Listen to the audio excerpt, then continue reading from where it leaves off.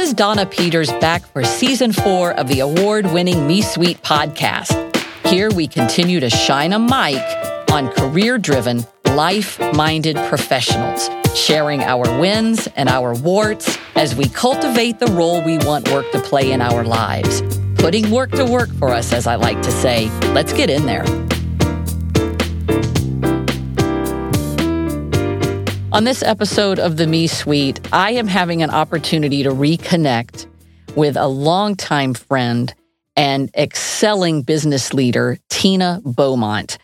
And I can't make the entire episode about Tina's accolades, so I'm going to cherry pick a few just so you can understand a little bit about who we have here today to learn from.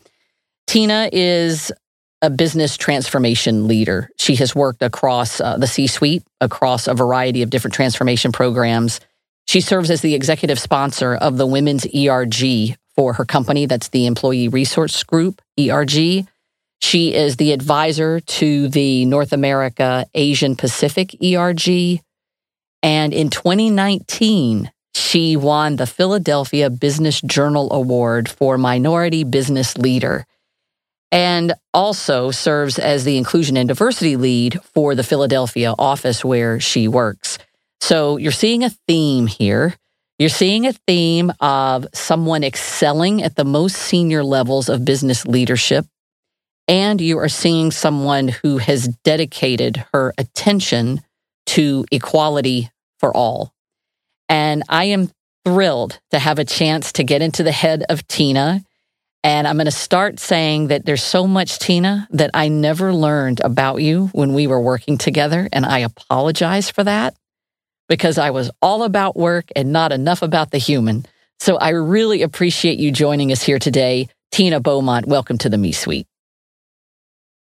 Awesome, Donna. I'm thrilled and excited. I also feel like I need to put you in my pocket so that way I can have a repeat on any of those bad days. Yeah. When you're having a bad day, you just want to hear like that intro. Maybe with like a music track in the back, but thank you for that. Thrilled to be here. So Tina, you know that I start with core values. Can you share those with me and the listener and how they have driven key decisions you've made? Absolutely. So as I prepared for our chit chat and catch up today, Donna, I did have a couple of core values that I'd love to share with your listeners. And there was a common theme. I heard a couple of folks also mention it, but I believe in it so much. But one of the core values that I live by is authenticity. It's taken time, decades in our career, but to be authentic and to have no apologies for who you are. And if you're, and don't let anyone define you with assumptions. But so examples, I'm a jokester. I love to have a little bit of fun. But I also recognize that sometimes I could be emotive at work because I care so much. And to me, authenticity is about accepting that and being okay and don't, be hard on yourself for that. So that's one. Two, this need to listen and collaborate with others. Always have a point of view, but be okay with being wrong and accepting if you're wrong and being fast to say, you know what, I love your perspective and it's right. And what I was going in maybe needs to be adapted. And having those diverse perspectives, I think, is absolutely crucial. And then the third one I would say is continue to be challenged. And if you're comfortable, then you're not being challenged and you're not growing. Personally, I find valuable is reinventing the way you think about things, the way you do work, the way you operate. So those would be my three core values. Yeah, I love you giving them so much thought. So I was thinking that we could orient your discussion around leaders that have had the greatest impact in your career and how that shaped how you now are as a leader to other people. So I guess maybe what would be helpful is if I were to use words to describe my leadership style. Okay. So I'll start with that, and then I'll describe some of the leaders that have made the most difference in my specific career. But if anyone were to describe it, I think I'm practical and a realistic driver. Some may consider me to approach things in a very business-like way, but I love to have fun. I believe that we spend so much time at work that we should spend the time to goof off and ask how things went and laugh at each other, even if it's a client, because we're all human beings. I'm a fixer. I love problem solving. I love the gray and trying to figure it out, which probably lends itself to the transformation agenda that I'm pretty known for at times. And I'm collaborative, as I mentioned earlier. So when I think about the leaders in my career, or leaders that I, through my history that have made the most impact in my career, my mom and dad. And the reasons why is because both my parents, you wouldn't know by the name Tina Beaumont. So when you announced me, and obviously your leaders won't be able to see, but my birth name is Thi Hoang Nguyen. I'm Vietnamese. My parents were refugees from the Vietnam War. They came over in 1975. And the amount of hard work and effort and dedication that they put in at a time when the war wasn't viewed positively, where English wasn't a language that they even knew much of at all, when they had no money or financial stability, just the amount of hard work that I witnessed. My dad, he taught me what hard work meant, but he also taught me how to balance. My mom is a goofball. Like, she laughs at herself. If you were to think about social norms and what you should wear and not wear leaving the house, my mom would be the complete opposite. Like, she just doesn't care. And there's a refreshing perspective there where you just want to adopt and be like, you know what? I don't care either. So definitely my mom and my dad. Yeah. The others, I would say, are my friends, like my girlfriends I grew up with, because each of them, I have the utmost respect and admiration, but in different ways. So I took a very much corporate career. I have a girlfriend that decided to make the decision to stay at home and has the most incredible kids and just so much love in their household. I have another girlfriend who left a 6-figure salary to go back and answer a call to become a doctor. Oh, wow. And she just finished her residency and is now an ER doctor. So there's just so much that I reflect on. And when I think of leaders are not just, people that you're at work that is a senior executive. It's the people that influence you, like your mom and dad, but also your circle of friends and the influence they had. So I love this definition of leadership. It has nothing to do with hierarchy on an org chart. Yeah. What is your mother's name? Hung. Hung. I want to be more like her. Yeah. I think she sounds awesome. So based on how those other people have influenced you as a leader in your leadership style, are there different ways that you were showing up during the pandemic, or ways that your leadership style was being tested, stretched? The biggest takeaway on my leadership style during the pandemic was to be more thoughtful and empathetic of everybody's situation. Because everyone had to adapt differently. Yeah. I have someone that I work closely with who has 2 very young children and like under the age of 5. And his wife also works incredibly hard for another consultancy. And you could see the amount of pressure that he was under. So to me, it was having an understanding and empathy for others and not making it harder for them, to a point where I literally had to sit down various members of my team and just say, you need to block out time because you need to focus on your family, because if you don't help them make that decision for them, there's almost a sense of guilt and accountability and say, I need to work from this time to this time. And the reality is you may not be able to. Yeah. And as leaders, I think it's important that we're understanding of what everyone's situation is and we're helping them make the right decision for themselves, their family, as well as their career. It's like leaders need to give people the space. That's right. Yeah. I love the way you say that if you're not giving them the space, then they take it on as a guilt. That's very powerful. So you also mentioned that you like to have fun and you like to laugh. That resonates with me. At the same time, you mentioned, though, that you can come across more like in the business way, more business and just serious. Have you evolved that also during the pandemic, where maybe you're showing up differently to ask people how they're doing, or you are even becoming yourself less business-driven and less buttoned up? How is that evolving?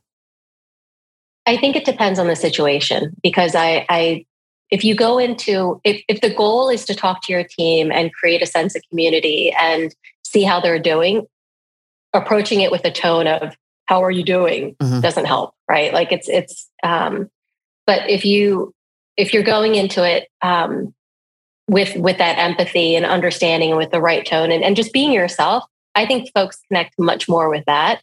But at the same time, in the virtual world, you still have to get work done.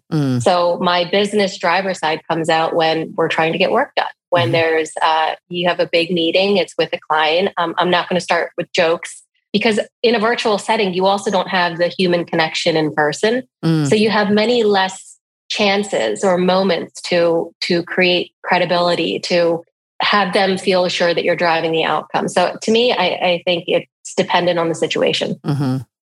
What is the last thing you laughed about at work?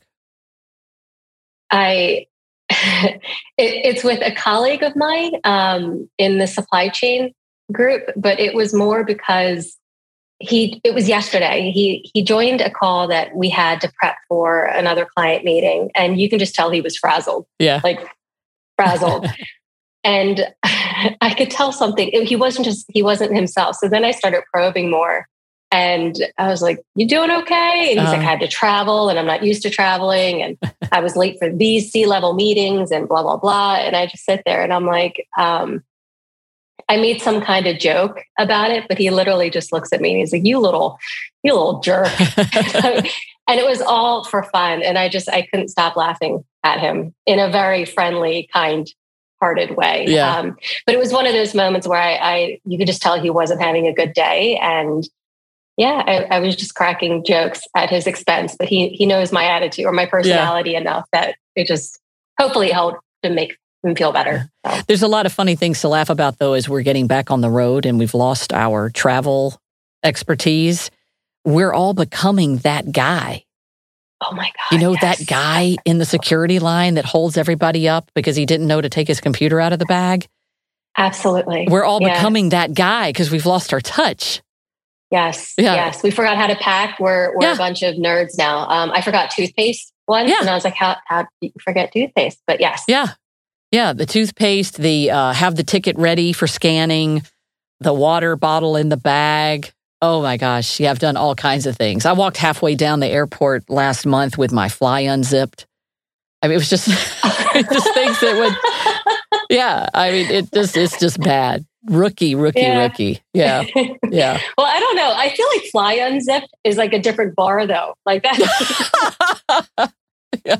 So that's not rookie at all. That's not a good excuse. It really resonated with me when you said you love the gray. Say more about loving the gray and how do you help other people love the gray? I feel like the gray allows for space to come up with ideas and creative problem solving. So if it was a very clear-cut answer of if this happens, you take steps 1, 2, 3, 4, and 5. I find it very boring. And I've noticed that throughout my career too. If I was in a place for way too long or doing the same thing and it was very repetitive, it just didn't inspire my mind as much. So my enjoyment of the gray is because when clients reach out to us, they're looking for very hard problems to solve. And the company that I work with, they have a lot of capabilities, assets, really strong talent at their disposal. And what I love doing is just understanding, okay, well, what's the problem? Because it's going to be a hairy problem. They're not going to bring us in if it wasn't. And then stitching and figuring out, well, what makes most sense for them. So, and knowing that it may be wrong, like there's been many times where we would approach something and it wasn't really feeling right, but then saying, let's pivot and go another direction and see how it goes. So I love that portion of creative problem solving and working with others to creatively solve that problem. Yeah. It also sounds like you create a space where people can be comfortable in the gray. Not everybody's comfortable in the gray. Right. But if you're trying to promote this diversity of thought and equality for all, you probably just naturally in your DNA are nurturing an environment where people get more comfortable in the gray. I suspect that that's a special skill you have.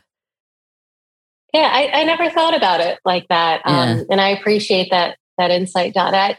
And when I say collaborate, the intent isn't to bring everybody involved to say, okay, you must be a great thinker. Like there's going to be experts that just love their little space, right? But it's pulling out from them what, and understanding where their strengths are, and then pulling out from them what contributions or how to solve that problem. Tina, you are giving so much of yourself as a leader in this diversity, equity, and inclusion space as the executive sponsor of the Women's ERG, the advisor to the North American Asian Pacific ERG. I mentioned earlier the Minority Business Leader Award that you had won. What is your perspective on diversity, equity, and inclusion, not just as a leader of people, but also you as Asian Pacific woman in a career? Great question, Donna. It's interesting. DE&I is such an incredibly complex topic, and I'll never pretend to understand and know how everyone's life experiences or pretend to be in their shoes, because we aren't living in their shoes. But what I always try to do is have empathy and seek to learn and understand, which you would think, like, as a diverse female Asian American leader, that you could have an assumption that, oh, she should know because she's, a diverse talent. But I don't, especially different, Black women, African leaders, or Latina leaders. Like it's just to all of us grow up so differently. But I myself had really struggled to not only have empathy and trying to understand everyone else's situation, but I really struggled for me personally, especially when the whole anti-Asian sentiment came out. Donna, you were one of a handful of people that reached out to say that you were thinking of me during that time. And it meant a lot, to be fully honest with you. But it was a very tough situation to be in. I remember I was going to this really awesome farmer's market 10 minutes down the road. And my husband went in to get this. There's little mini hot dogs from like the Amish store with like pretzels wrapped around them, because obviously everything revolves around food for me. Sounds delicious. He's in there. It was delicious. It was very yummy. And I was waiting for him. And I remember looking over, and there was a guy that I saw from across the parking lot. And he had these really angry eyes at me, like just hostile. And I didn't understand it. And he just walks right over to my window. And he's just like, you go back to where you came from. And I'm like, well, I was born here. I don't know where I would go. And it was so different. And then when the whole anti-Asian sentiment came out, it brought it home more, because usually I compartmentalize events like that and then pretend it doesn't exist. But it's now things that you start thinking about are, as a leader, you should address things like this, and you should talk about it openly, and you should try to help others. And then my company, to help have more understanding and empathy, my company started scheduling these building bridges sessions to be able to hear stories from other leaders from different backgrounds. And just to hear their life experiences was so eye-opening for me as well, because these are topics that you don't naturally talk about in the office setting. So my perspective when it comes to diversity, equity, and inclusion topics is to always have empathy, to seek to learn and understand. And once you do learn and understand, you can't unlearn it. And take steps and think of how best to support others, and maybe be more aware in your individual meetings and your day to day, and observe your team and your diverse talent. Just make sure you're paying attention to how others are reacting. So yeah, that's my perspective when it comes to DE&I. Yeah, thank you for sharing that story. I'm learning from the challenge that you just gave us, and I appreciate you being vulnerable about your experience. So thank you for that. Of course. So did you have a chance to give some thought to the aspirational but practical advice that we would give listeners for how to lead our lives with a me-suite mindset? So my practical advice, and I live by it, is being grateful and having that. It's, again, somewhat cheesy. Folks may already know this, but this attitude of gratitude concept, because I find that no matter how hard your day is or how, sad you might be, the moment you start thinking about how grateful you are for something as simple as a sunny day, or I'm grateful for the fact that my parents were able to get on one of the last boats before they left, because when they came here and went through their hardships, I am now able to be in the situation I am because of them. I'm grateful for that, because I have gone back to Vietnam and met other individuals my age, and their family stories are they weren't able to get out. Wow. And, it's a very different situation. And I feel grateful is the right word. Lucky could be another one. But it's a quality of just being thankful and ready to show appreciation for and return kindness to someone else. So I'm just, So to me, it's being grateful. Yeah. I love it. I want to say that I also have so much admiration for all that you achieved in your career with these amazing accolades that I mentioned before and these leadership positions that you have taken on with awesome responsibility. I just congratulate you on that amazing achievement. I imagine your parents are so incredibly proud of you. What's so funny story, and for those that have Asian parents or maybe parents that aren't used to corporate America, when I was promoted to managing director, I went home and I was like, Mom, Dad, I got promoted to managing director. And my mom just goes like, you will direct managers, like, congratulations. Like, she had no idea what it meant. I love her even more now. No, like she was like, T, you are, managing managers. Like, it was so funny. But when I received the Philadelphia Minority Business Leader Award, it was in the city. In the city of Philadelphia. And it was a big event. And she saw me on stage and my company had sponsored a table and her and my dad were there. And it was the first time they kind of saw a recognition of some sort. Right. And my family, we are not a emotional bunch. I am, but they aren't. Like, we never gave hugs growing up. You don't say I love you. It's not the culture. It's not a bad thing. It's just not the culture. Yeah. And my mom wouldn't stop hugging me. Like, it was so sweet. And I think that was when she realized and my dad realized, and they were very proud. And it was a really nice moment. I bet. Yeah, that's beautiful. I wish that I had been there. I'm sorry that I missed it. So you have encouraged me and the listeners to have an attitude of gratitude. And I'm going to start with that I am grateful that you have come onto the Me Suite and you have shared a little bit of yourself with us here so that we can learn and grow. And this is Tina Beaumont, everybody. Thank you, Donna. Thank you for spending time in the Me Suite. If you have ideas for topics you'd like discussed this season, contact me at themesuite.com or on LinkedIn. I'd love to hear from you. And remember, 5-star ratings and reviews keep us alive out here. They really do make a difference.